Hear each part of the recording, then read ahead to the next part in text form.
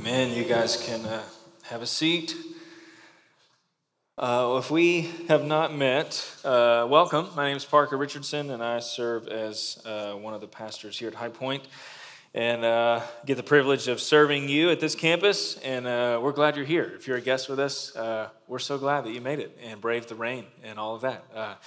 Thrilled that you'd be here with us. I do want to give few housekeeping things before we read our passage this morning and jump in to our text. I said last week that we are beginning the Sermon on the Mount this week.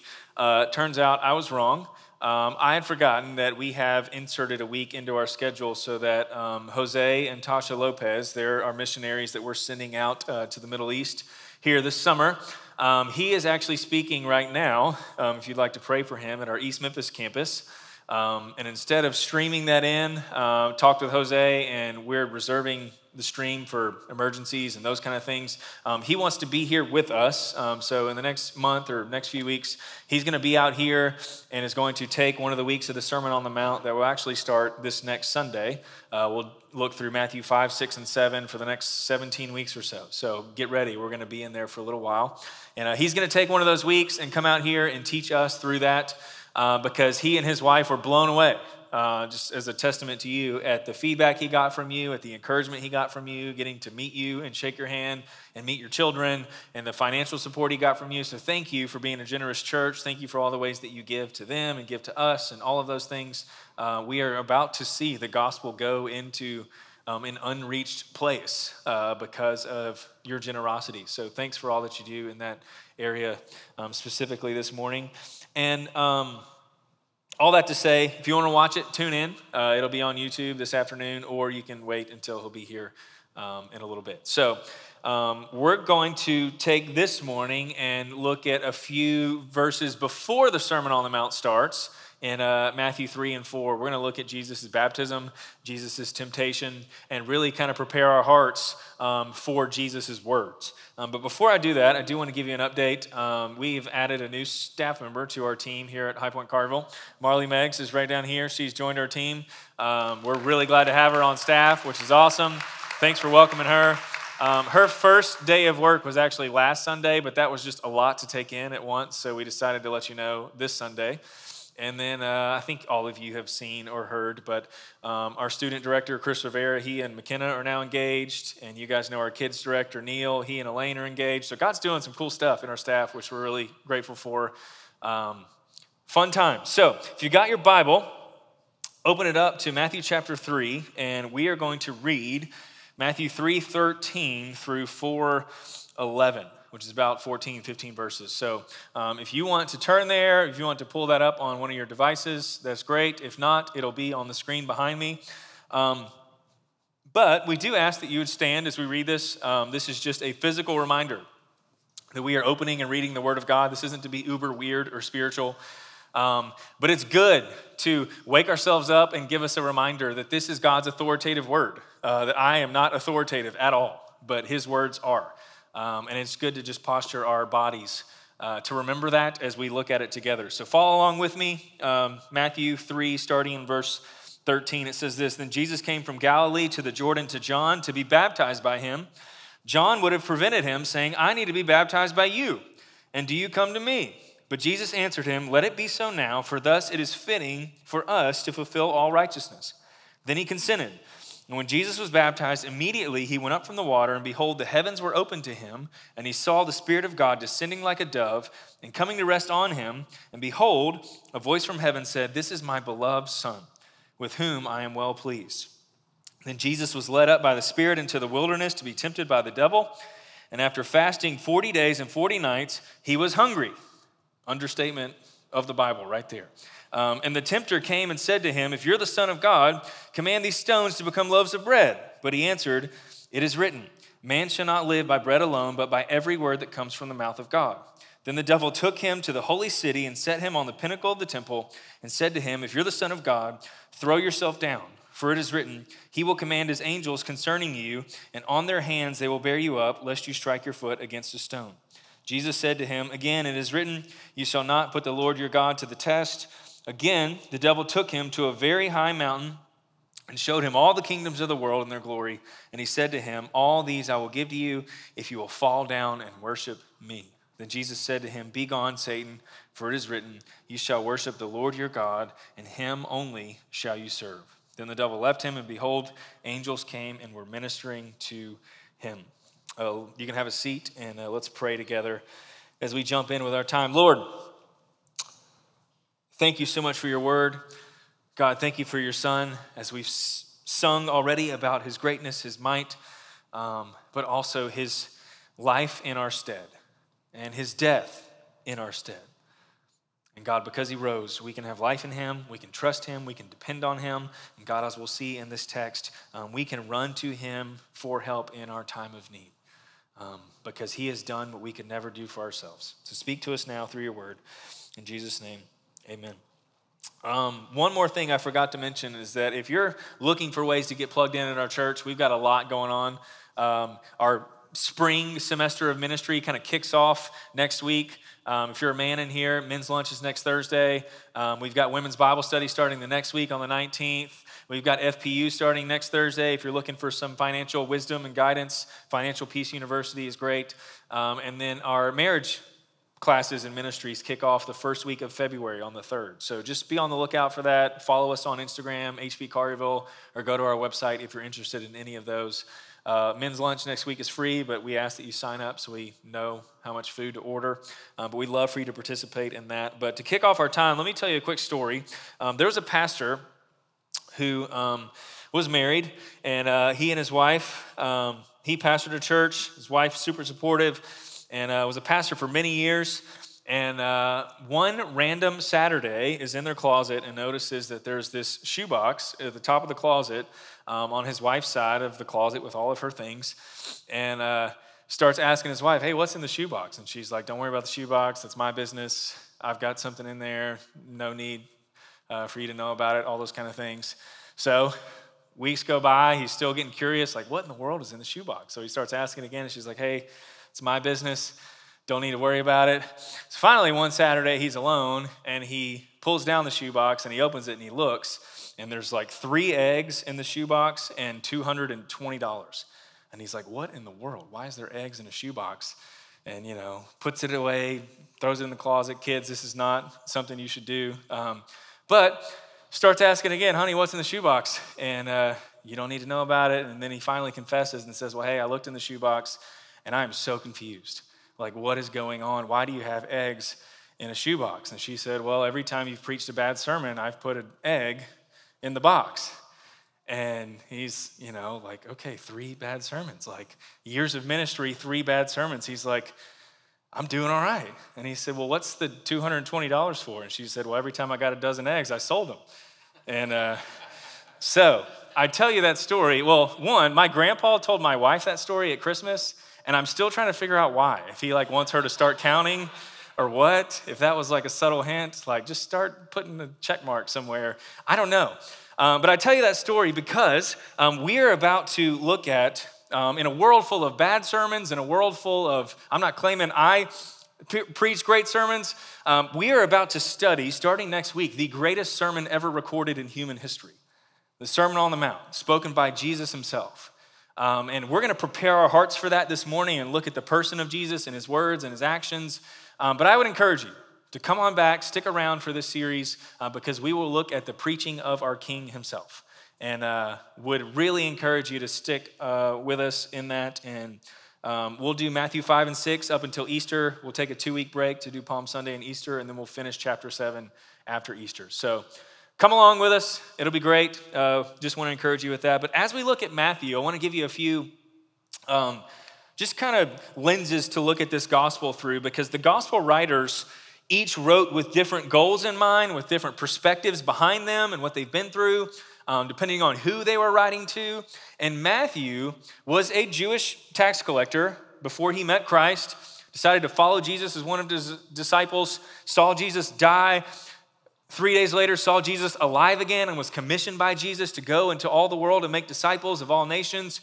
And Matthew is specifically, from the first chapter of his gospel, is showing us that Jesus is the promised Messiah of the Old Testament.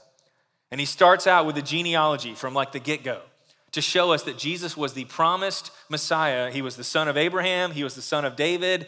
He was the one that the Old Testament predicted because he was a Jewish man and he was writing to a Jewish audience and he was showing these Jewish readers that Jesus was the promised Messiah. And if you look through Matthew 1, Matthew 2, Matthew 3, you'll see this phrase pop up 7 or 8, 9, 10 times, which is to fulfill what was spoken by the prophet. Jesus was born this way. Why? To fulfill what was spoken by the prophet. Jesus went to Egypt. Why? To fulfill what was spoken by the prophet. He was called out of Egypt. Why? To fulfill what was spoken by the prophet. Why is that significant? Because Matthew is connecting everything in Jesus' life back to the Old Testament prophecies about the Messiah, showing that Jesus was the promised one of the Old Testament.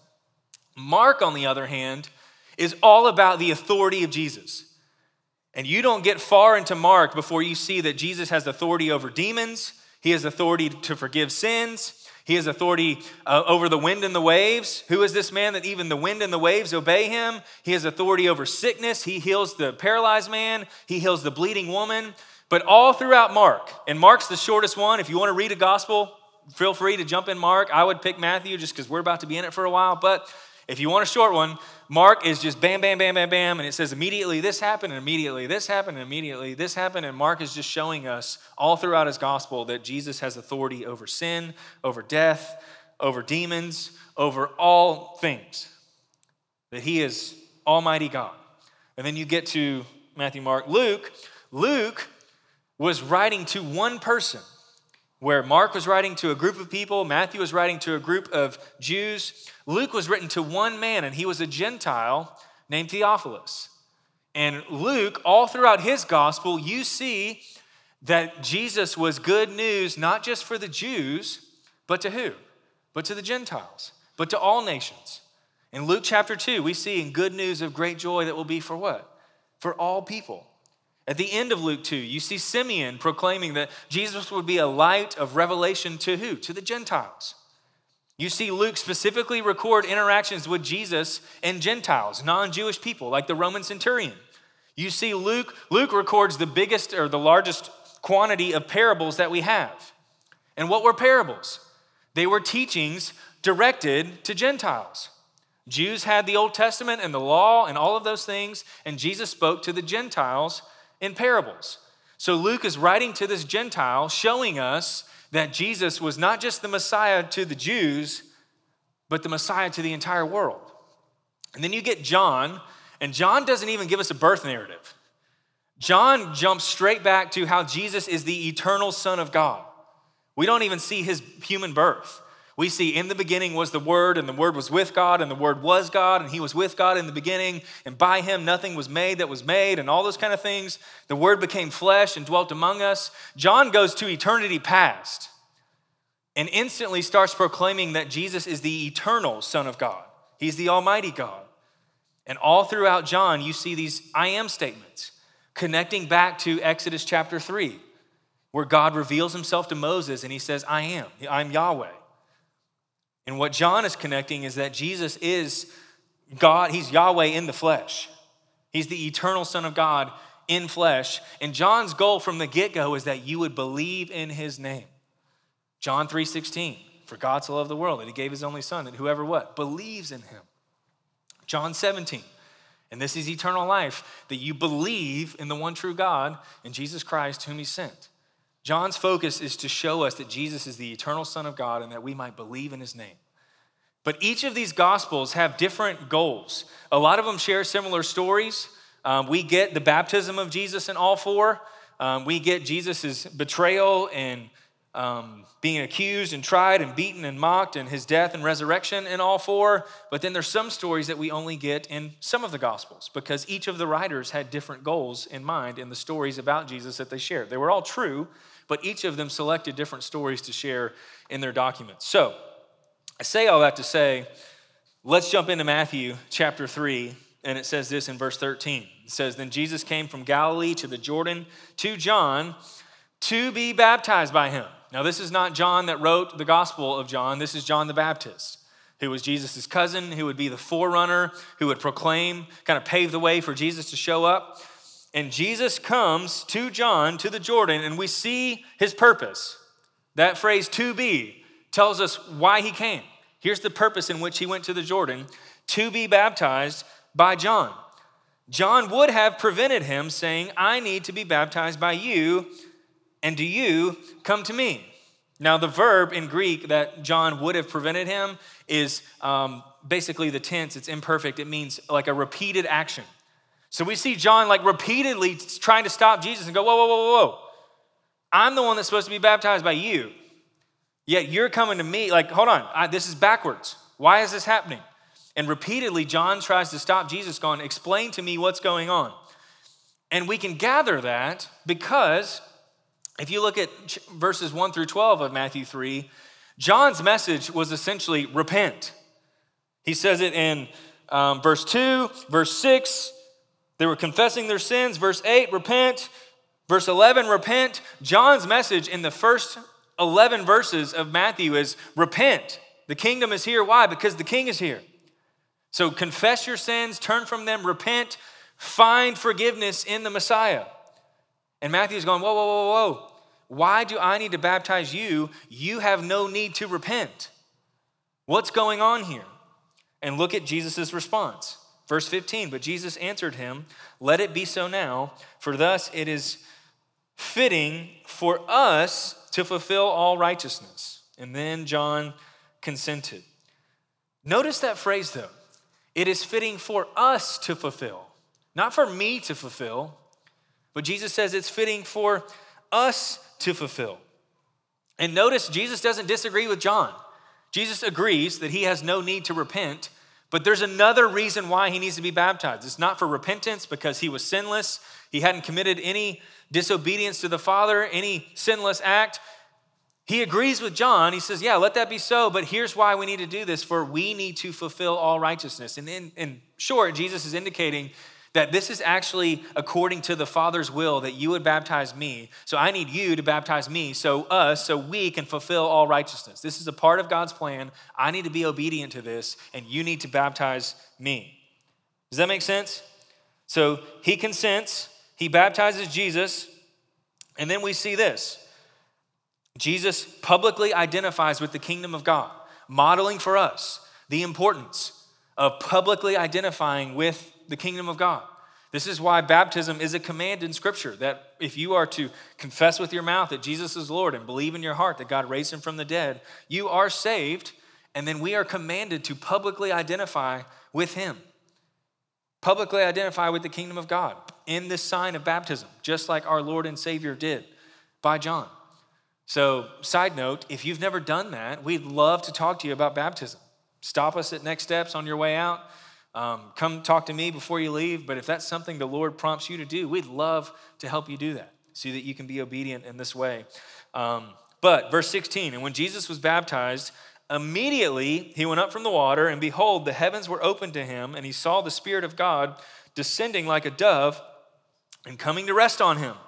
And behold, a voice from heaven said, this is my beloved Son, with whom I am well pleased. So, immediately after the Son is baptized, the heavens open, the Spirit descends, and the Father speaks. And we see this big Trinitarian moment in Matthew chapter 3. The Son's obedient, heavens open, the Spirit of God descends on the Son, the Father starts speaking, indicating that this is the promised Messiah. And we get a little weirded by that. We get a little confused by that. So we move on really quickly. But this is actually one of the most significant moments in the first century, right here. Because all of the Jews that were around and were watching this moment would have known that this was actually a fulfillment of a prophecy in Isaiah. And I want to read it to you. It says this, Isaiah 42, 1 through 4. It says, behold, my servant, whom I uphold, my chosen, and whom my soul delights, I have put my Spirit on him. He will bring forth justice to the nations. He will not cry aloud or lift up his voice or make it heard in the street. A bruised reed he will not break. A faintly burning wick he will not quench. He will faithfully bring forth justice. He will not grow faint or be discouraged till he has established justice in the earth, and the coastlands wait for his law. So the Jews who were waiting for thousands of years, who thought Abraham would be the Messiah, who thought David, who thought Moses, who thought Joshua, and all of the judges, Solomon. Person after person came by. Is this the one? Is this the one that God promised all the way back in Genesis 3? Is this the person who would bring forth the kingdom of God, establish his righteousness and his justice on the earth? Is this the one we've been waiting for? And every single one of those in the Old Testament were broken and sinful and were shadows of the one who would come, but they were never the one. And in this moment, we see God himself audibly and by sending his Spirit on Jesus declaring, this is the one you've been waiting for thousands of years.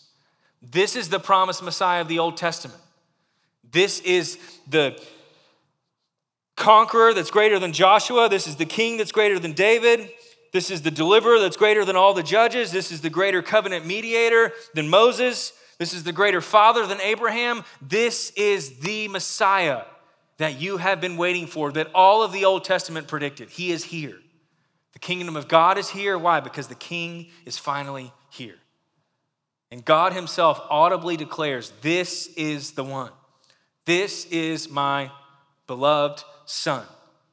And he puts his Spirit on him. And all of the Jews that knew the Old Testament law that were watching this moment would have known, okay, this is the one. He's finally here. He's the one we've been waiting for. Here he is. And God ushers in this messianic age because the Messiah is here. And I do want to make some clarification here, and I want to make sure we know this. The Spirit descending on Jesus did not make him the Son of God.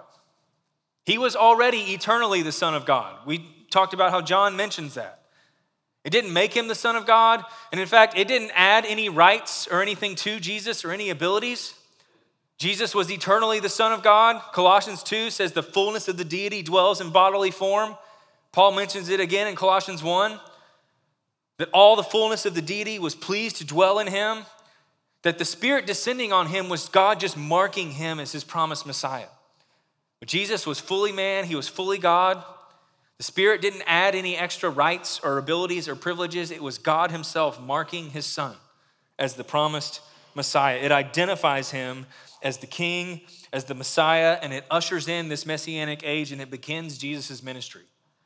Here we go. The Messiah is here. My Spirit's on him. It's time to usher in the kingdom of God into the world. Heaven is about to meet earth. And you see Jesus' Spirit falls on him. And then I want you to see immediately what happens. And we turn to the next chapter. We go to Matthew 4, verse 1, and we kind of pause and we wait. In fact, in Mark's gospel, he says, and then immediately the Spirit led Jesus. But this is meant to happen back to back to back, right after this. Chapter 4, verse 1. Then Jesus was led up by the Spirit into the wilderness to be tempted by the devil. Now, I want you to see that. Jesus was led up by the Spirit. This same Spirit that just descended on Jesus is now leading him into the wilderness, and we see the purpose of why, to be tempted by the devil. That the Spirit of God is leading Jesus into the wilderness to be tempted. And I want to stop here for a second and say that we have to have a theology, an understanding of scriptures and God that is big enough for God to allow people to experience suffering and pain on this earth. Our theology has to be big enough to allow for that. Why? Because we see it right here. In fact, the only one who didn't deserve to experience all this is the one who's being sent to experience temptation and suffering in the wilderness. We have to have a theology big enough to allow for this to happen. Question, can Satan do whatever he wants on this earth? Answer, no. God is the one who allows these things to happen. And we have to have a theology that's big enough and can reconcile that and can explain that to people. We see in Job, what does Satan do? He goes and asks God if he can tempt Job. We see in the Gospels, Jesus speaks to Peter and he says, Satan has requested to sift you like wheat, but I have prayed for you. We see God in his wisdom and in his sovereignty allowing these things to happen. And we have to be able to answer the question, why does God allow bad things to happen to good people? Because you and I'll tell you the story in a minute. I got this question this Wednesday night from a group of teenage girls. Why does God allow bad things to happen to good people? Or any other version of that question. Why did God allow my family to go through this? Why did God allow me to go through this? And I don't mean this in a mean way at all, but here's the problem with those questions. The assumption underneath all of those questions is that we're good people and that we deserve God's best. But spend an hour with me. Spend an afternoon with me. And you'll walk away and say, there's some wickedness in that brother's heart, right? We are not good people. And we do not deserve God's best. In fact, the only one who truly was good and who didn't deserve punishment and suffering and temptation, he experienced it. Why? So that you and I wouldn't have to experience eternal death and eternal punishment and eternal suffering. The only truly good person who's ever lived had bad things happen to him so that eternal bad things wouldn't have to happen to you and me. You see that? But there's this assumption out there that we deserve good things from God. And if you spent enough time, I don't even think you have to spend a lot of time looking in your own heart, you'll realize, you know what, I really don't. Praise God, he hasn't given me what I deserve, right? He gave Jesus what we deserve so that he could give us what Jesus deserves. That's the gospel. But there's this assumption that we deserve good things. And I want to give you just a quick theology about temptation.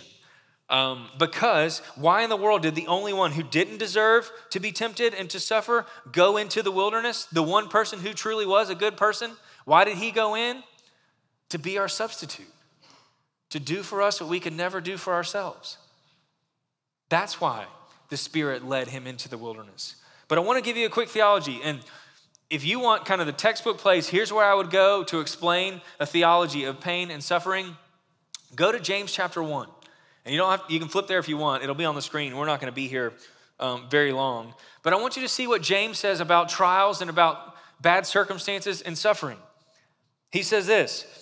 He says, count it all joy, my brothers, when you meet trials of various kinds. So not even like blame the devil, right? Not today, Satan. He doesn't say any of that. What does he say? Count it all joy when you face trials. Peter in 1 Peter says, don't be surprised. James kind of one-ups him and says, count it joy when you face these trials. Why? For you know, and look at what he says a trial is. The testing of your faith produces steadfastness, and let steadfastness have its full effect that you may be perfect and complete, lacking in nothing. And James says that God in his infinite wisdom allows us to go through trials and experience the brokenness and the fallenness of this world that we brought on ourselves. God allows us to experience that. Why? To perfect us. Now, we'll never be perfect in this life, on this side of heaven, but God uses trial, he uses struggle, he uses pain, he uses suffering. Why? To grow us, to burn off. He puts us in the fire to burn off all these impurities and all the things that we put our hope in. If it's our health or our wealth or possessions, status, whatever it is that you're trying to find your identity in, he'll take those things from us. He'll shake us to knock off all the things that we've put our hope in other than him. He'll use the pain in our lives, the trials in our lives to perfect us. We'll never be perfect this side of heaven, but it's part of his sanctification process to grow us. And we all have things in our lives that were painful and you probably wouldn't wish on anybody else, but there's some part of you that says, man, I wouldn't wish that on anybody, but God used that to strengthen me, to grow me, to show me more of his grace, to show me where I was putting my hope in the things of this world, to wean me off of my dependence on this world and to fix my eyes on him and the next world. Some of you may have come to know Jesus Christ through a trial or through a pain or through a funeral or through something like that. God, because of the gospel, can take the worst moments in our lives and use them for a redemptive purpose. He can work all things for the good of those who love him and are called according to his purposes. And what's our greatest good?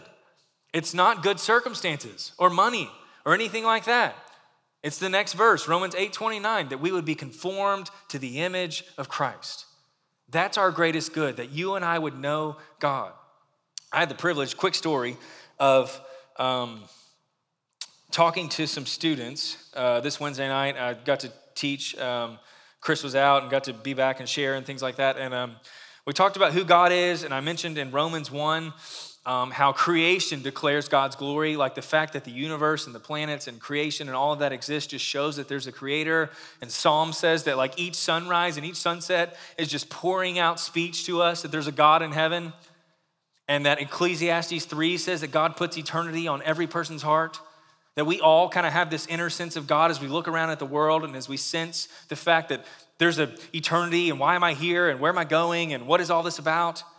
But Romans 1 says that we suppress the truth about God in our sin and our unrighteousness, and we exchange the truth about God for a lie and all of those kind of things, and just talked about who God is and his holiness and the Trinity and other things like that, and ended the message like I always do here and just said, hey, if you feel the Lord speaking to you, if you want to put your hope in the gospel, if you want to talk to somebody about Jesus, don't leave here without talking to somebody. And we dismissed. And these two girls come down front, and they've got masks on, so I don't know who they are, but I can tell that they're new. And one of them just says, hey, I'm here in Memphis, and I'm from Kansas, but I'm here because I needed a heart transplant, and I got that at Le Bonheur. And starts telling me about the operation and showing me like a scar on her neck where they just went in earlier that day and were, checking up on her and all those kind of things. And her friend that was with her said, hey, I'm also from Kansas, but I live now in Texas, and I'm just here visiting a friend who's here at Le Bonheur for the heart transplant and is here for the next 6 months just to kind of make sure things went well. And she proceeds to tell me that she finds it hard to believe in God because her dad died when she was 12, and then girl with the heart transplant, I'm not using their names on purpose. I know their names, just wanted to make that clear, that I remember their names. But she starts talking about how she doesn't believe in God because how could God allow her to go through this pain and this trial and this circumstance and needing a heart transplant and all those kind of things. And you could tell God was just speaking to both of them. And I would encourage you to join us in prayer for these two ladies, but just got to talk to them and say, look, I don't discount your pain at all. Like, I can't explain why God would allow you to go through that. I can't explain why God would take your dad at 12 years old or anything like that. But here's what I do know. It might be for this moment where God can bring you to the knowledge of himself and you might be saved. Because God has done something about all of the pain and all of the suffering in the world. He's done something decisive about it, and it's through his son, Jesus. And if you put your faith in him, it doesn't matter what pain or trial you go through. You'll never be separated from him and never be separated from his love. And you can have life to the fullest right now.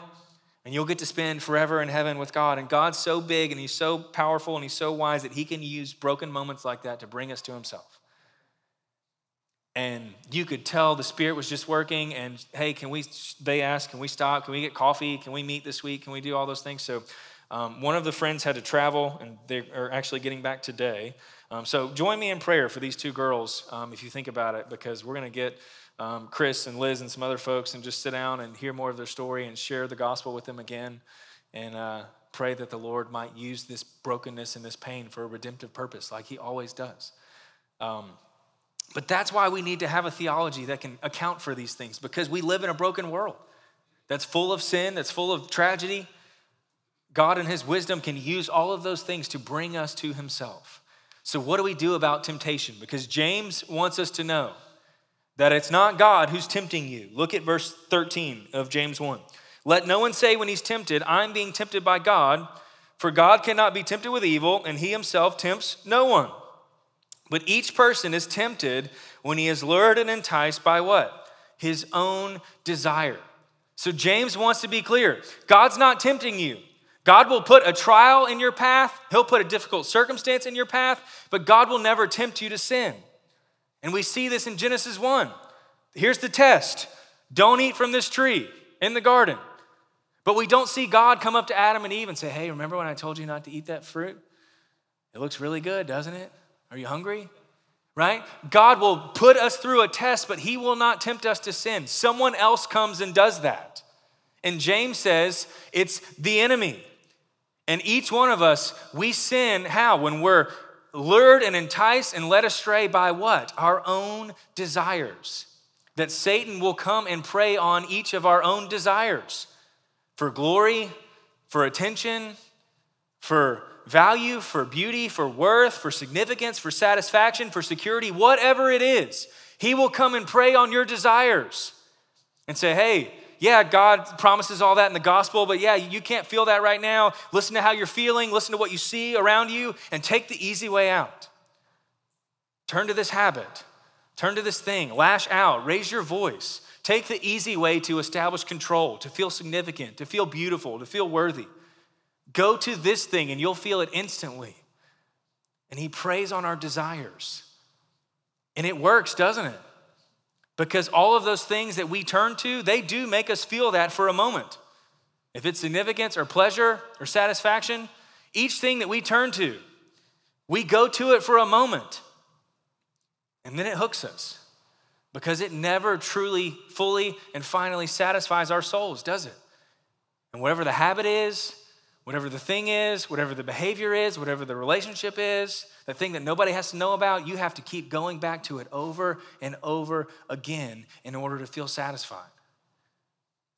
There's a quote out there that says, sin always takes you further than you want to go, it always keeps you longer than you want to stay, and it always costs you a lot more than you want to pay.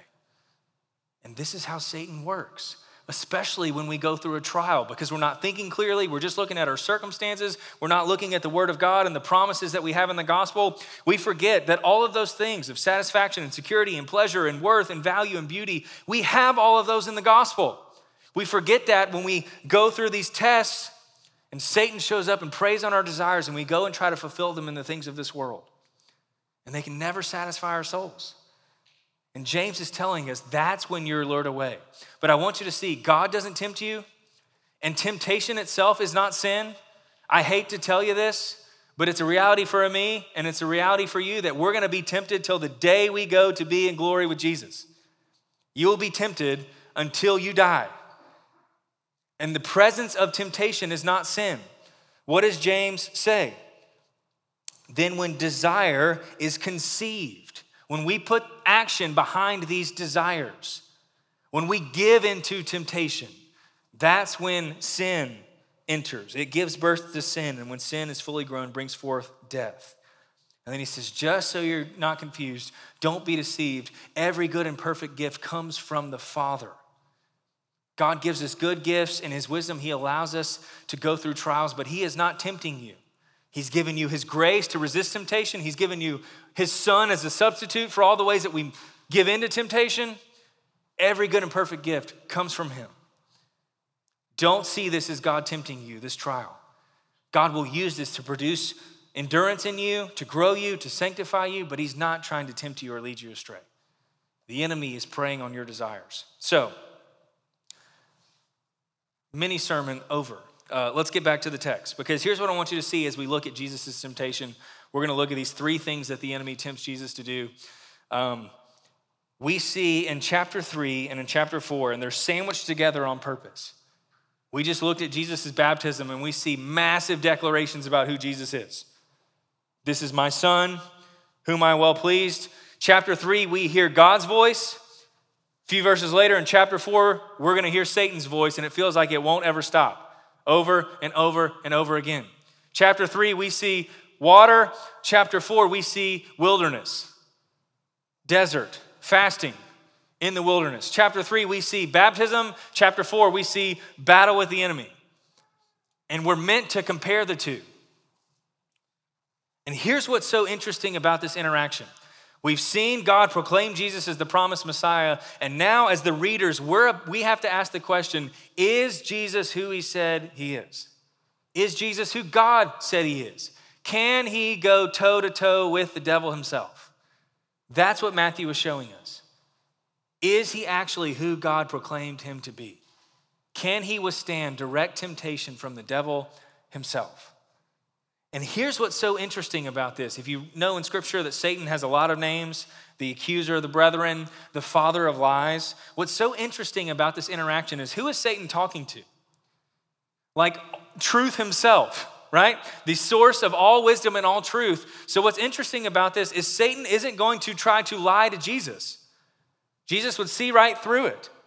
He's simply offers him three simple offers to not be our substitute, to take the easy way out, to bypass the cross, to bypass the betrayal, the accusations, the humiliation, the slander, the beatings, the crown of thorns, the ripping out of his beard, the spear in his side, the nails in his hands. Hey, you can skip all of that. Three simple claims, three opportunities to say no to the cross. This is what we see in this text. It's not deception, it is simply a choice. Take a shortcut and bypass the cross. So verse 2, and after fasting 40 days and 40 nights, he was hungry. We see this clear connection here between Jesus and Israel. Chapter 3, Jesus is baptized. Chapter 4, he's tested in the wilderness. What did we see way back in Exodus? Israel is saved from Egypt, 40 years in the wilderness. The Messiah baptized, 40 days in the wilderness being tested. Israel fails, and the question Matthew is asking is the Messiah, is Jesus going to succeed and resist temptation in the wilderness? Is he truly our substitute? The tempter came and said to him, if you're the Son of God, command these stones to become loaves of bread. But he answered, it is written, man shall not live by bread alone, but every word that comes from the mouth of God. Notice how Satan starts his comments. If you are the Son of God. What did we just read a few verses earlier? This is my beloved Son, in whom I'm well pleased.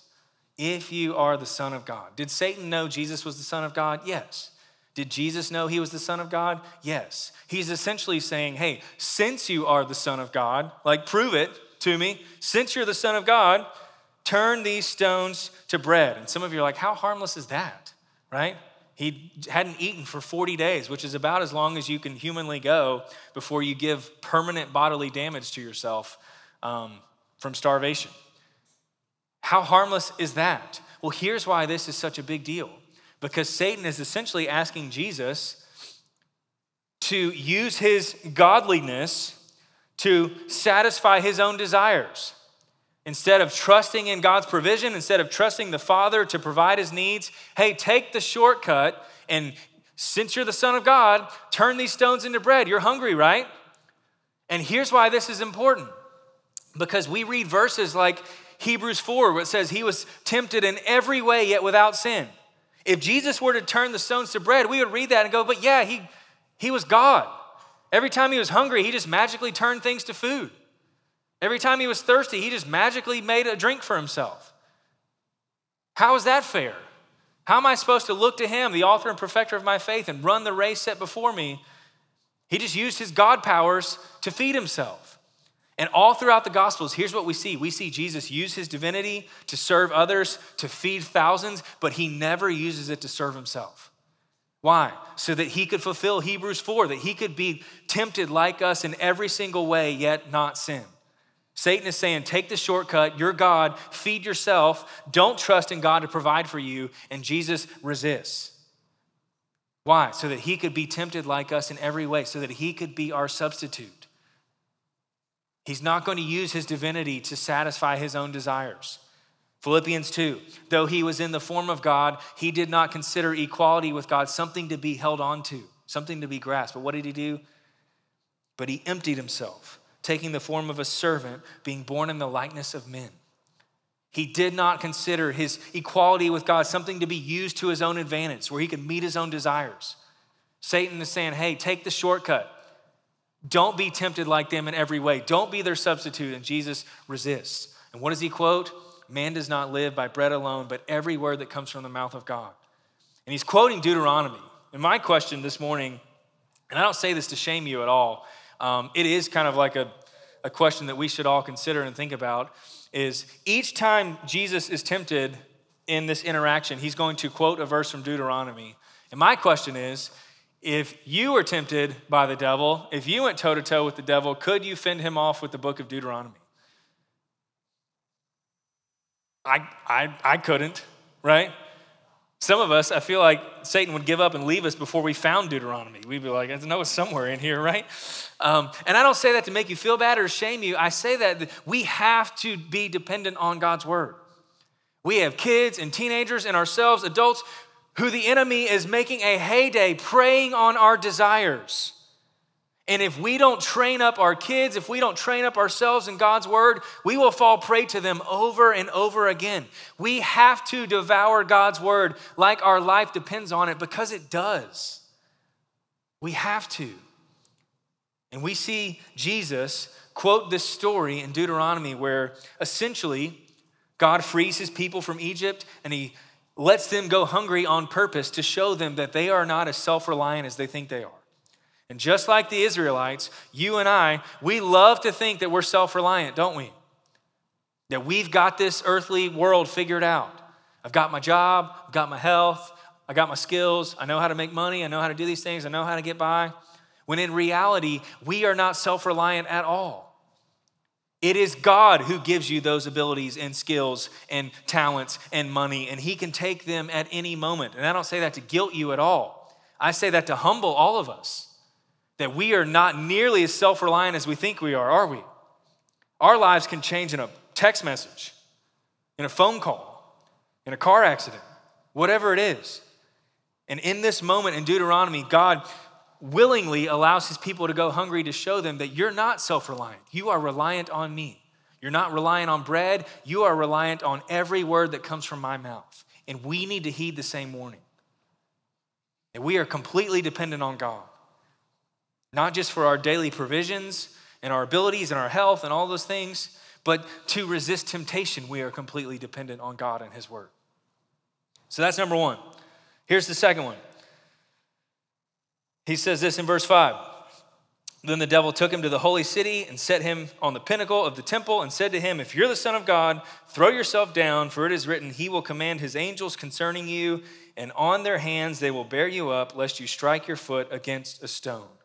Now, essentially, Satan takes Jesus up to the temple in Jerusalem. That's the holy city. It's about 300 feet high at the top of the temple. And notice what he adds this time to his temptation. You see Satan say, for it is written. Satan's quoting scripture. And we need to know that he is well versed in the scriptures. In fact, he knows them a lot more than we do. And what's so outlandish or prideful about this temptation is literally Satan is quoting the word of God to the word of God himself, right? Like, how bold do you have to be to do that? And he says, for it is written, he will command his angels concerning you, and on their hands they will bear you up, lest you strike your foot against a stone. And you see Satan quoting God's word to God's word himself. And he quotes it right, that God's angels will bear us up and protect us and provide for us and all of those kind of things. But here's the side note. Look at how Jesus responds. He says in verse 7, again it is written, you shall not put the Lord your God to the test. So essentially what Satan is saying is, hey, take you up to this building, jump off, and God's word promises that he'll protect you and he'll save you. Right? Jump off and let God's angels protect you and save you.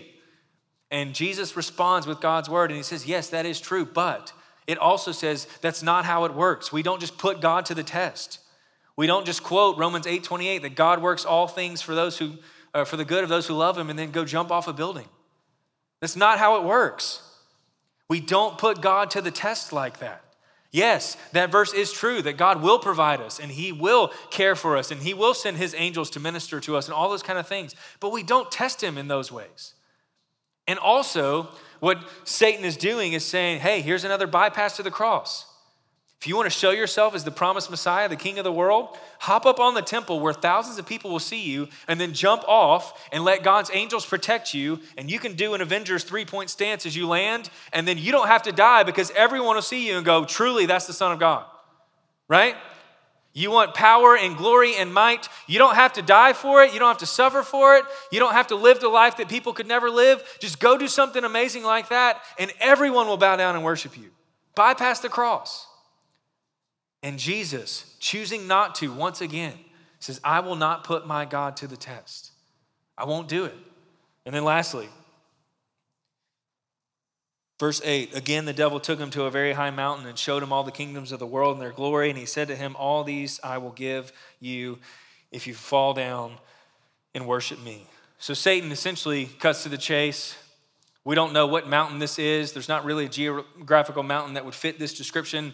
A lot of theologians believe that this was kind of a vision that Satan took Jesus to and says, hey, look out at the kingdoms of the world. I'll give them all to you. Bypass the cross, bypass the suffering, bypass the shame and the humiliation. All you got to do is disobey your Father. Bow down and worship me. Here's your last chance. You can skip all that he has planned for you. Surely he's not good if he would lead you through pain and suffering and trial and brokenness and being nailed to a cross and suffocation. Skip it all. All you got to do is disobey your Father. Bow down to me. Worship me. And what does Jesus say? Verse 10, then Jesus said to him, be gone, Satan. Be gone. And this gives a whole new light to the moment where, you remember later in the Gospels when Jesus is getting arrested and Peter whips out a sword and starts trying to fight people, trying to prevent Jesus from obeying God's will and God's plan to go to the cross. What does Jesus tell him? Get behind me, Satan. Don't get in my way of obeying my God, my Father's will. Get behind me. What do we see Jesus say here? Be gone, Satan. And in that moment, Jesus chooses to be humiliated and to suffer, and to be mocked, to be misrepresented, to have his beard ripped out, have his back whipped and lashed, have his hands nailed, his feet nailed, his side pierced, his head, thorns crushed in it. For us. He chose in that moment that he would go and endure and be tempted in every way just like us. But he would do what we can't do, and he would not sin. He would resist. He would trust his Father's will perfectly. He would trust the plan of the Father, and he would do it in our place. He would do it as our substitute. And he quotes, and he says that, you shall worship the Lord your God, and him only shall you serve. Then the devil leaves him, and behold, angels come and were ministering to him. And what do we see instantly? We see God provide everything that the enemy was offering. Every single desire that the enemy will prey on, you have it already in the gospel. And he preys on his hunger. What do we see? God sends angels down to minister to Jesus, most likely with food, right? He says, jump off this building and I'll send angels to rescue you. And what does God send immediately as Jesus obeys? Angels to protect him and to care for him and to minister to him.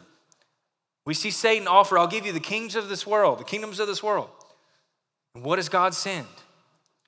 This trajectory that Jesus would go on where he would die in our place, but he would rise again and he would be given the name above all names, the King of all kings. And every knee will bow one day, and every tongue will confess that he is Lord because of his perfect obedience to the will and the plan of the Father. In that moment, that's what he chooses. And we see the devil leave him. Angels start ministering to him. And Jesus, in that moment, decides that he would one day experience the wrath of God and be forsaken by God so that you and I would never have to experience either of those things. That's what we see in this moment. Why do I tell you this story?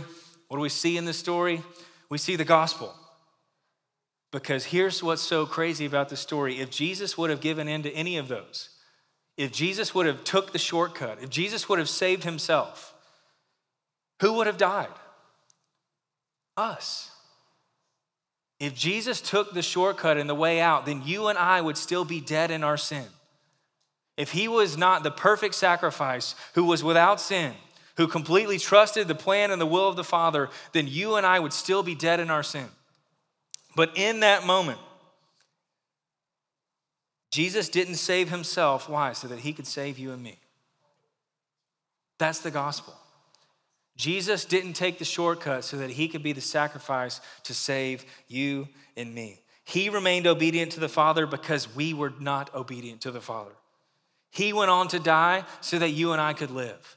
That's the goodness of the gospel. He was the greater Israel who did not give in to temptation in the wilderness. He's the promised Messiah. He's the one who's done it. And in that moment, we see Jesus banish Satan from his presence for a moment. But we have hope, and we know for certain by God's word that there will be another moment where Jesus banishes Satan from his presence and from our presence forever and ever and ever at his return. That's what we see in this text. We see Jesus being our substitute and doing for us what we could never do for ourselves. So what do we do with this passage as we close? We have to realize our utter dependence on God's word. We have to devour this word like our lives depend on it, because it does. Satan is prowling around like a roaring lion, seeking someone to devour. And if you think your self-reliance or your willpower will help you not give in to those desires that he's preying on, we're foolish. We have to depend on God's word. We have Jesus as our example. He's our substitute. He's resisted for us. And now we can run after him. And now Hebrews 4 says, we have a high priest who is actually able to be with us in our weakness, because like us, he was tempted in every way and he didn't sin. The gospel and God's grace enables us to overcome our temptation. If we know the promises of God's word, if we know the gospel, if we're transformed by the renewing of our mind every day, if we teach our kids this word and the gospel so that they don't fall prey to the enemy's desire, or the enemy preying on their desires for beauty and significance and worth and value and attention, all of those things. Hebrews 4, and then I'll pray. It says this: since then we have a great high priest who has passed through the heavens, Jesus, the Son of God. Let us hold fast our confession. For we do not have a high priest who is unable to sympathize with our weaknesses, but one who in every respect has been tempted as we are, yet without sin. Let us then, here's how we respond to the gospel: with confidence draw near to the throne of grace, that we may receive mercy and find grace to help us in our time of need. I don't know where you're being tempted this morning, but do not go with what you see. Do not go with how you feel. Go with what this word says. That you have all you need, whatever you're looking for, whatever the enemy is luring in front of you to go and get in this world, you have it in the gospel if you're in Christ. Stop looking to what you see. Stop looking to how you feel. Look to the gospel. Look to Jesus himself. His grace will give you mercy in your need. It will help you in your need, and it will enable you to resist, just like our author and perfecter and founder of our faith has done for us. So whatever it is, take it to the cross. Take it to God himself. One of the greatest gifts God has given us is us. Find some brothers in Christ or sisters in Christ that you can trust these things with, that you can carry one another's burdens. His grace will help you. You'll find mercy in your need. But don't listen to the lie. Don't let him prey on your desires. We obey God. Why? Because he obeyed for us. He denied himself for me, so I'll deny myself for him. He died for me, so I'm going to live for him. We've been talking about substitution a lot today. The gospel is this. Sin, in essence, is substitution. It's us substituting ourselves for God, thinking we have a better way, thinking we know better. But the good news of the gospel is salvation is also substitution. And it's God substituting himself for us. And he has done it through his son. So find grace through him. Find mercy in him. Run to his word. Meditate on it. Live by it. Know it. And continue to join us as we walk through the preaching of our King starting next week. I'm going to give you just a minute. We've been doing this a little bit lately. Just to take a minute, you can praise God for his substitution. You can praise him for his obedience. You can confess different areas of your life where you've been tempted. And then just take a moment and do that before the Lord. If you don't know Jesus as your substitute in your righteousness and your holiness and your forgiveness, don't leave here without talking to me or somebody on our team. We'll be here all afternoon if we need to. But take a minute and confess before the Lord. And then Tyler and the team will lead us in some response. So you can pray.